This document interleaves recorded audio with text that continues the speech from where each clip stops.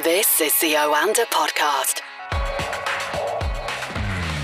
This is the Oanda Market Insights Podcast, talking to Oanda senior market analysts from across the globe. And today I'm delighted to say we're talking to Ed Moyer in New York. Good afternoon from London, Ed. How are you doing? Great to be back. I had a nice long vacation and it's been quite the volatile trading week. Yes, and you've returned to the eve of England's brilliant success, we hope, on Sunday in the European Football Championships. Soccer to you, of course. Italy are the opponents, and if I could, that's all I'd be talking about over the next 20 minutes or so. But sadly, I think you want to talk about other things. And to keep it balanced, we should acknowledge that the Copa America Championship, Brazil and Argentina, also, that's going to be a fun game to watch too. Why isn't the USA in that? They would. It's a serious they would probably question. be eliminated in the first round. Well, maybe 20, 30 years ago, but they could do pretty well now. Okay, let's start with the treasuries. And, well, we've seen bond yields plummet, haven't we? Because I suppose it's down to COVID anxiety gripping the market? It's a combination of factors, but yes, that's the concerns about the spread of the Delta COVID variant is really hitting some countries pretty hard.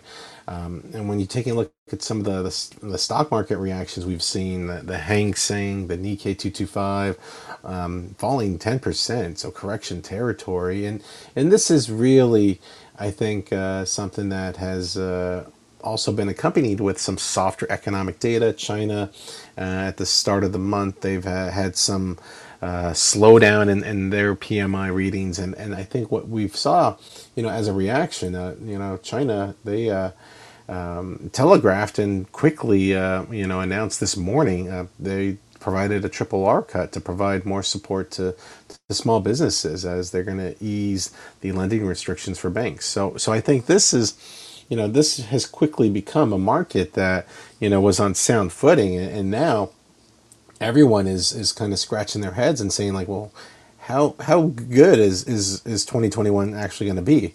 And in the U.S., expectations were that we would see 8 to 10% economic growth in the U.S., and now that's down to about 6% in just a matter of weeks. So there's this nervousness that you're not going to have a very strong, second half, and with that, the bond yields sank faster than anyone anticipated, and today we're starting to see a little bit of that trade come undone. But I think you're really I think have to acknowledge that the 10-year yield breached 1.25.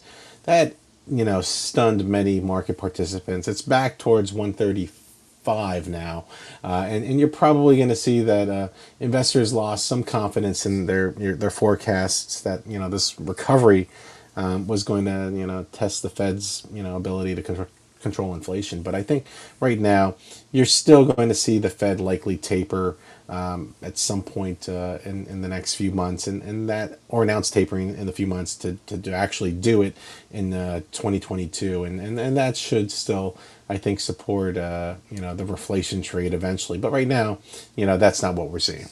It's interesting how so many markets are spooked by the rising COVID numbers because of the Delta variant. But over here in the UK, we're flying in the face of that. We've decided to relax almost all restrictions in just over a week's time. We're allowing tens of thousands of people into our sports stadia. And it would seem that in the UK we are going for a kind of herd immunity now that the vast majority of the adult population, of course those particularly who are at risk, have been vaccinated.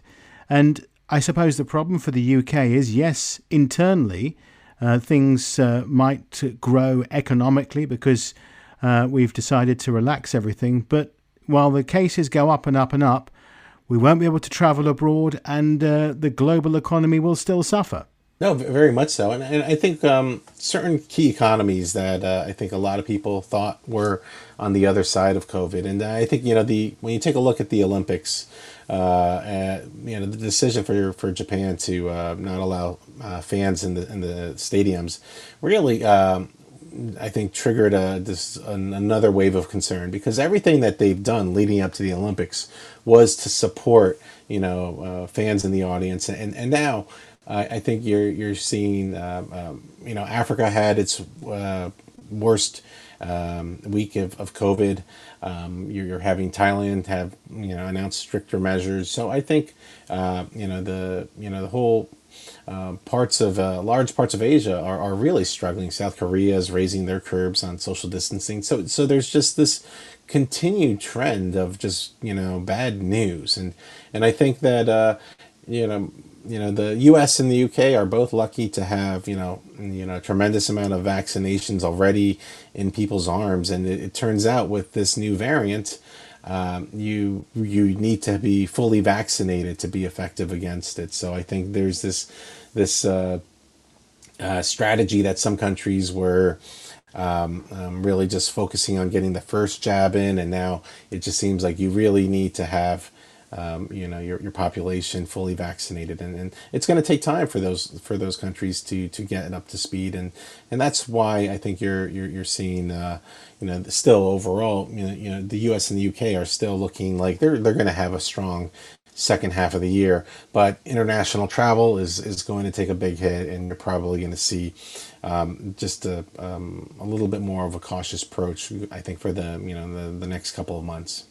The sad thing is, taking Japan as an example, the Japanese administration just dilly-dallied for such a long time about the vaccination program, and that's why the UK and the USA are so far ahead of everybody else, because they went for broke. They bet on the bank, and the bank being the vaccination bank, and that has paid dividends. But very, very sadly, when you look at the Olympic Games, I mean, what is an Olympic Games without a crowd? And the effect that will obviously have on the Japanese economy, the Japanese psyche, and affect obviously tourism numbers, but not just that, how they see themselves. But we wish them well, and hopefully that the Olympic Games will have some impact. I want to move on to the ECB, the European Central Bank, Ed, and on Thursday it set a new inflation target after, I think it was an 18-month strategy review, certainly hoping to bolster its credibility after undershooting its current objective for nearly a decade. Very much so. I think this review, this should have been over last year, but because of COVID, obviously things got pushed back. And I think this was one of the first things that President Lagarde initiated, and I think what we saw was the ECB didn't follow the Fed on inflation. I think there is, a lot of what was announced was, nicely telegraphed. I think, they gave up their current inflation target of below but close to 2%, and they're going to have a simple target of 2%, which I think a lot of people anticipated. But what was, lacking in detail was just exactly, well, how much will they allow to overshoot that target, and I think there's a few takeaways from this strategy review, and some of that includes that there is flexibility with this new approach, and I think that you're going to see that they're going to be able to target inflation over a medium term, and it's probably, I think, going to allow the bank to have a little bit more leniency as far as if they do overshoot inflation by a little bit. But remember, inflation in the U.S. versus the Eurozone is entirely different, and we're seeing it more relevant here. So I think overall, though, the decision and it was unanimous, and I think it really didn't move the euro. I think the euro was being, the moves were dictated based off of the move in the treasury markets. But it does provide the ECB with now a much more a strategy that's kind of in line with some of the other central banks. And I think it's just overall is viewed as, a neutral event that will I think allow the ECB to continue to address and set policy in a more straightforward manner. So you think a period of undershooting 2% inflation will be used as justification for an expansionary monetary policy overall? Yeah, and I think what you also have to one of the key things that they're also taking on, which probably is a little bit more controversial, is the incorporation of climate change into monetary policy. So I think you're going to see that inflation, it has been very difficult to get that in the Eurozone, and I think expansionary policy is likely to remain the case, and I think when you take a look at the climate change initiatives, that's just going to cement that even more. So I think you're going to see that this policy is it's going to take some time to get used to, and I think the tackling global warming is something that will draw lots of scrutiny. But in the end, I think that there is still strong support behind that movement, and hopefully it does not cause too much divide in the central bank. Let's talk about the oil price, Ed, and which has surged to its highest levels since 2014. And you mentioned inflation. That has fueled even more fears of a surge in rising prices and possibly piling more pressure on central banks to raise rates. I haven't looked in the last few minutes, but Brent crude getting closer to that $80 a barrel number. And that was after a big meeting of OPEC Plus, which ended in acrimony, didn't it? Yeah, very much so. And I think right now what we're starting to see is that, normally OPEC and the UAE are in line. They're friends. They most of the time agree upon most topics. But this is something that we're probably starting to see the beginnings of the unraveling of OPEC Plus. This coordinated effort will likely start to fall apart. I think first you'll see compliance numbers deteriorate, and I think a lot of that is because right now prices are high. Everyone is happy with where prices are. They're still like over $10 above where people are anticipating Brent to trade in the next couple of years. So I think that this is the time to get market share. And in the end, you don't, the whole reason we had OPEC Plus formed was because, U.S. shale took market share from OPEC. Well, now you don't want to be on the wrong side of getting your fair piece of the pie here. And right now, I think you're going to see that it's the UAE now, but they're going to return to discussing output again for August, and you're probably going to see that there's going to be, I think, more dissent and people clamoring to get more of their fair share, and until this agreement completely falls apart, I think that you're going to see the Saudis try to lead the this effort to last a little bit longer. But right now, I think there's this complacency that because we're seeing the U.S. be under a Biden administration, U.S. output is growing. I think the weekly EIA report showed it grew another 200,000 barrels a day. But we're not going to see anything close to the numbers we had under the Trump administration.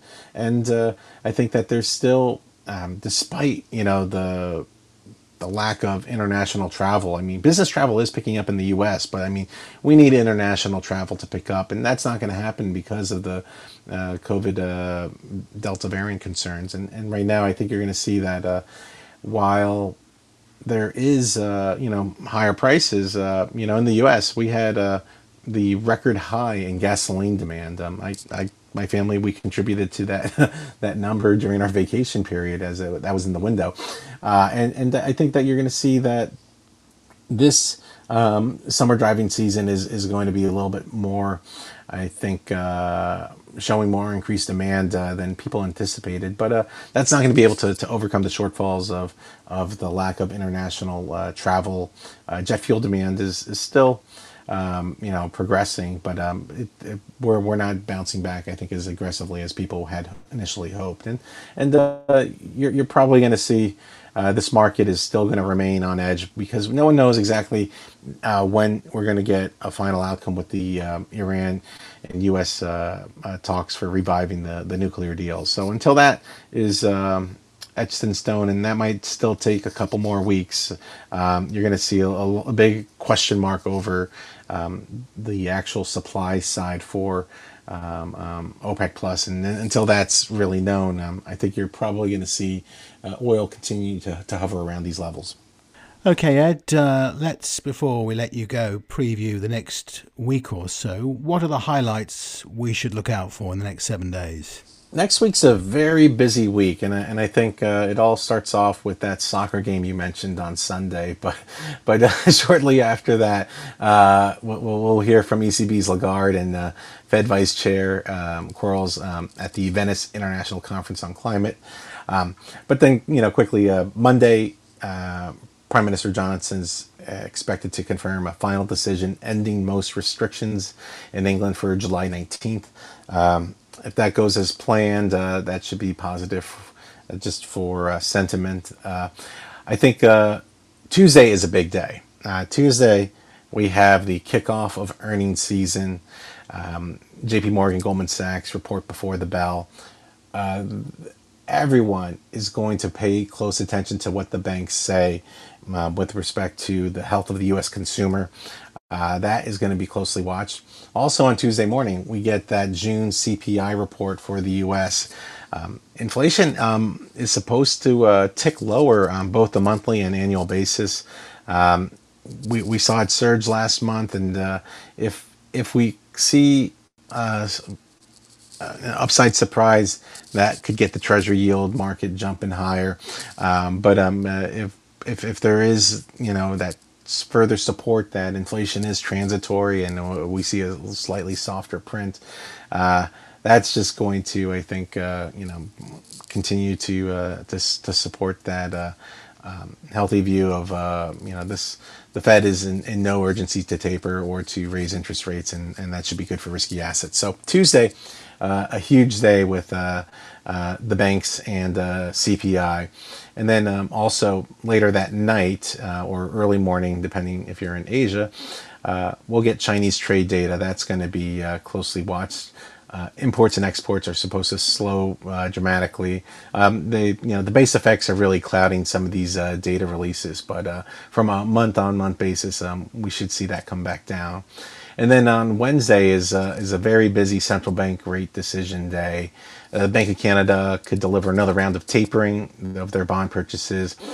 Turkey's central bank is expected to keep rates steady against the liking of President Erdogan. Erdogan wants to see a rate cut either in July or August, so it doesn't look like he's going to get it in July, so we'll closely follow that one.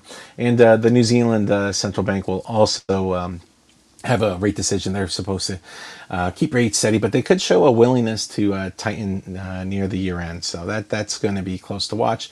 And then there's a raft of CPI data, the UK, Sweden, and Russia, also important. And I think the Thursday is also another, probably the second busiest day. You have Fed Chair Powell delivering his semi-annual monetary policy report to Congress.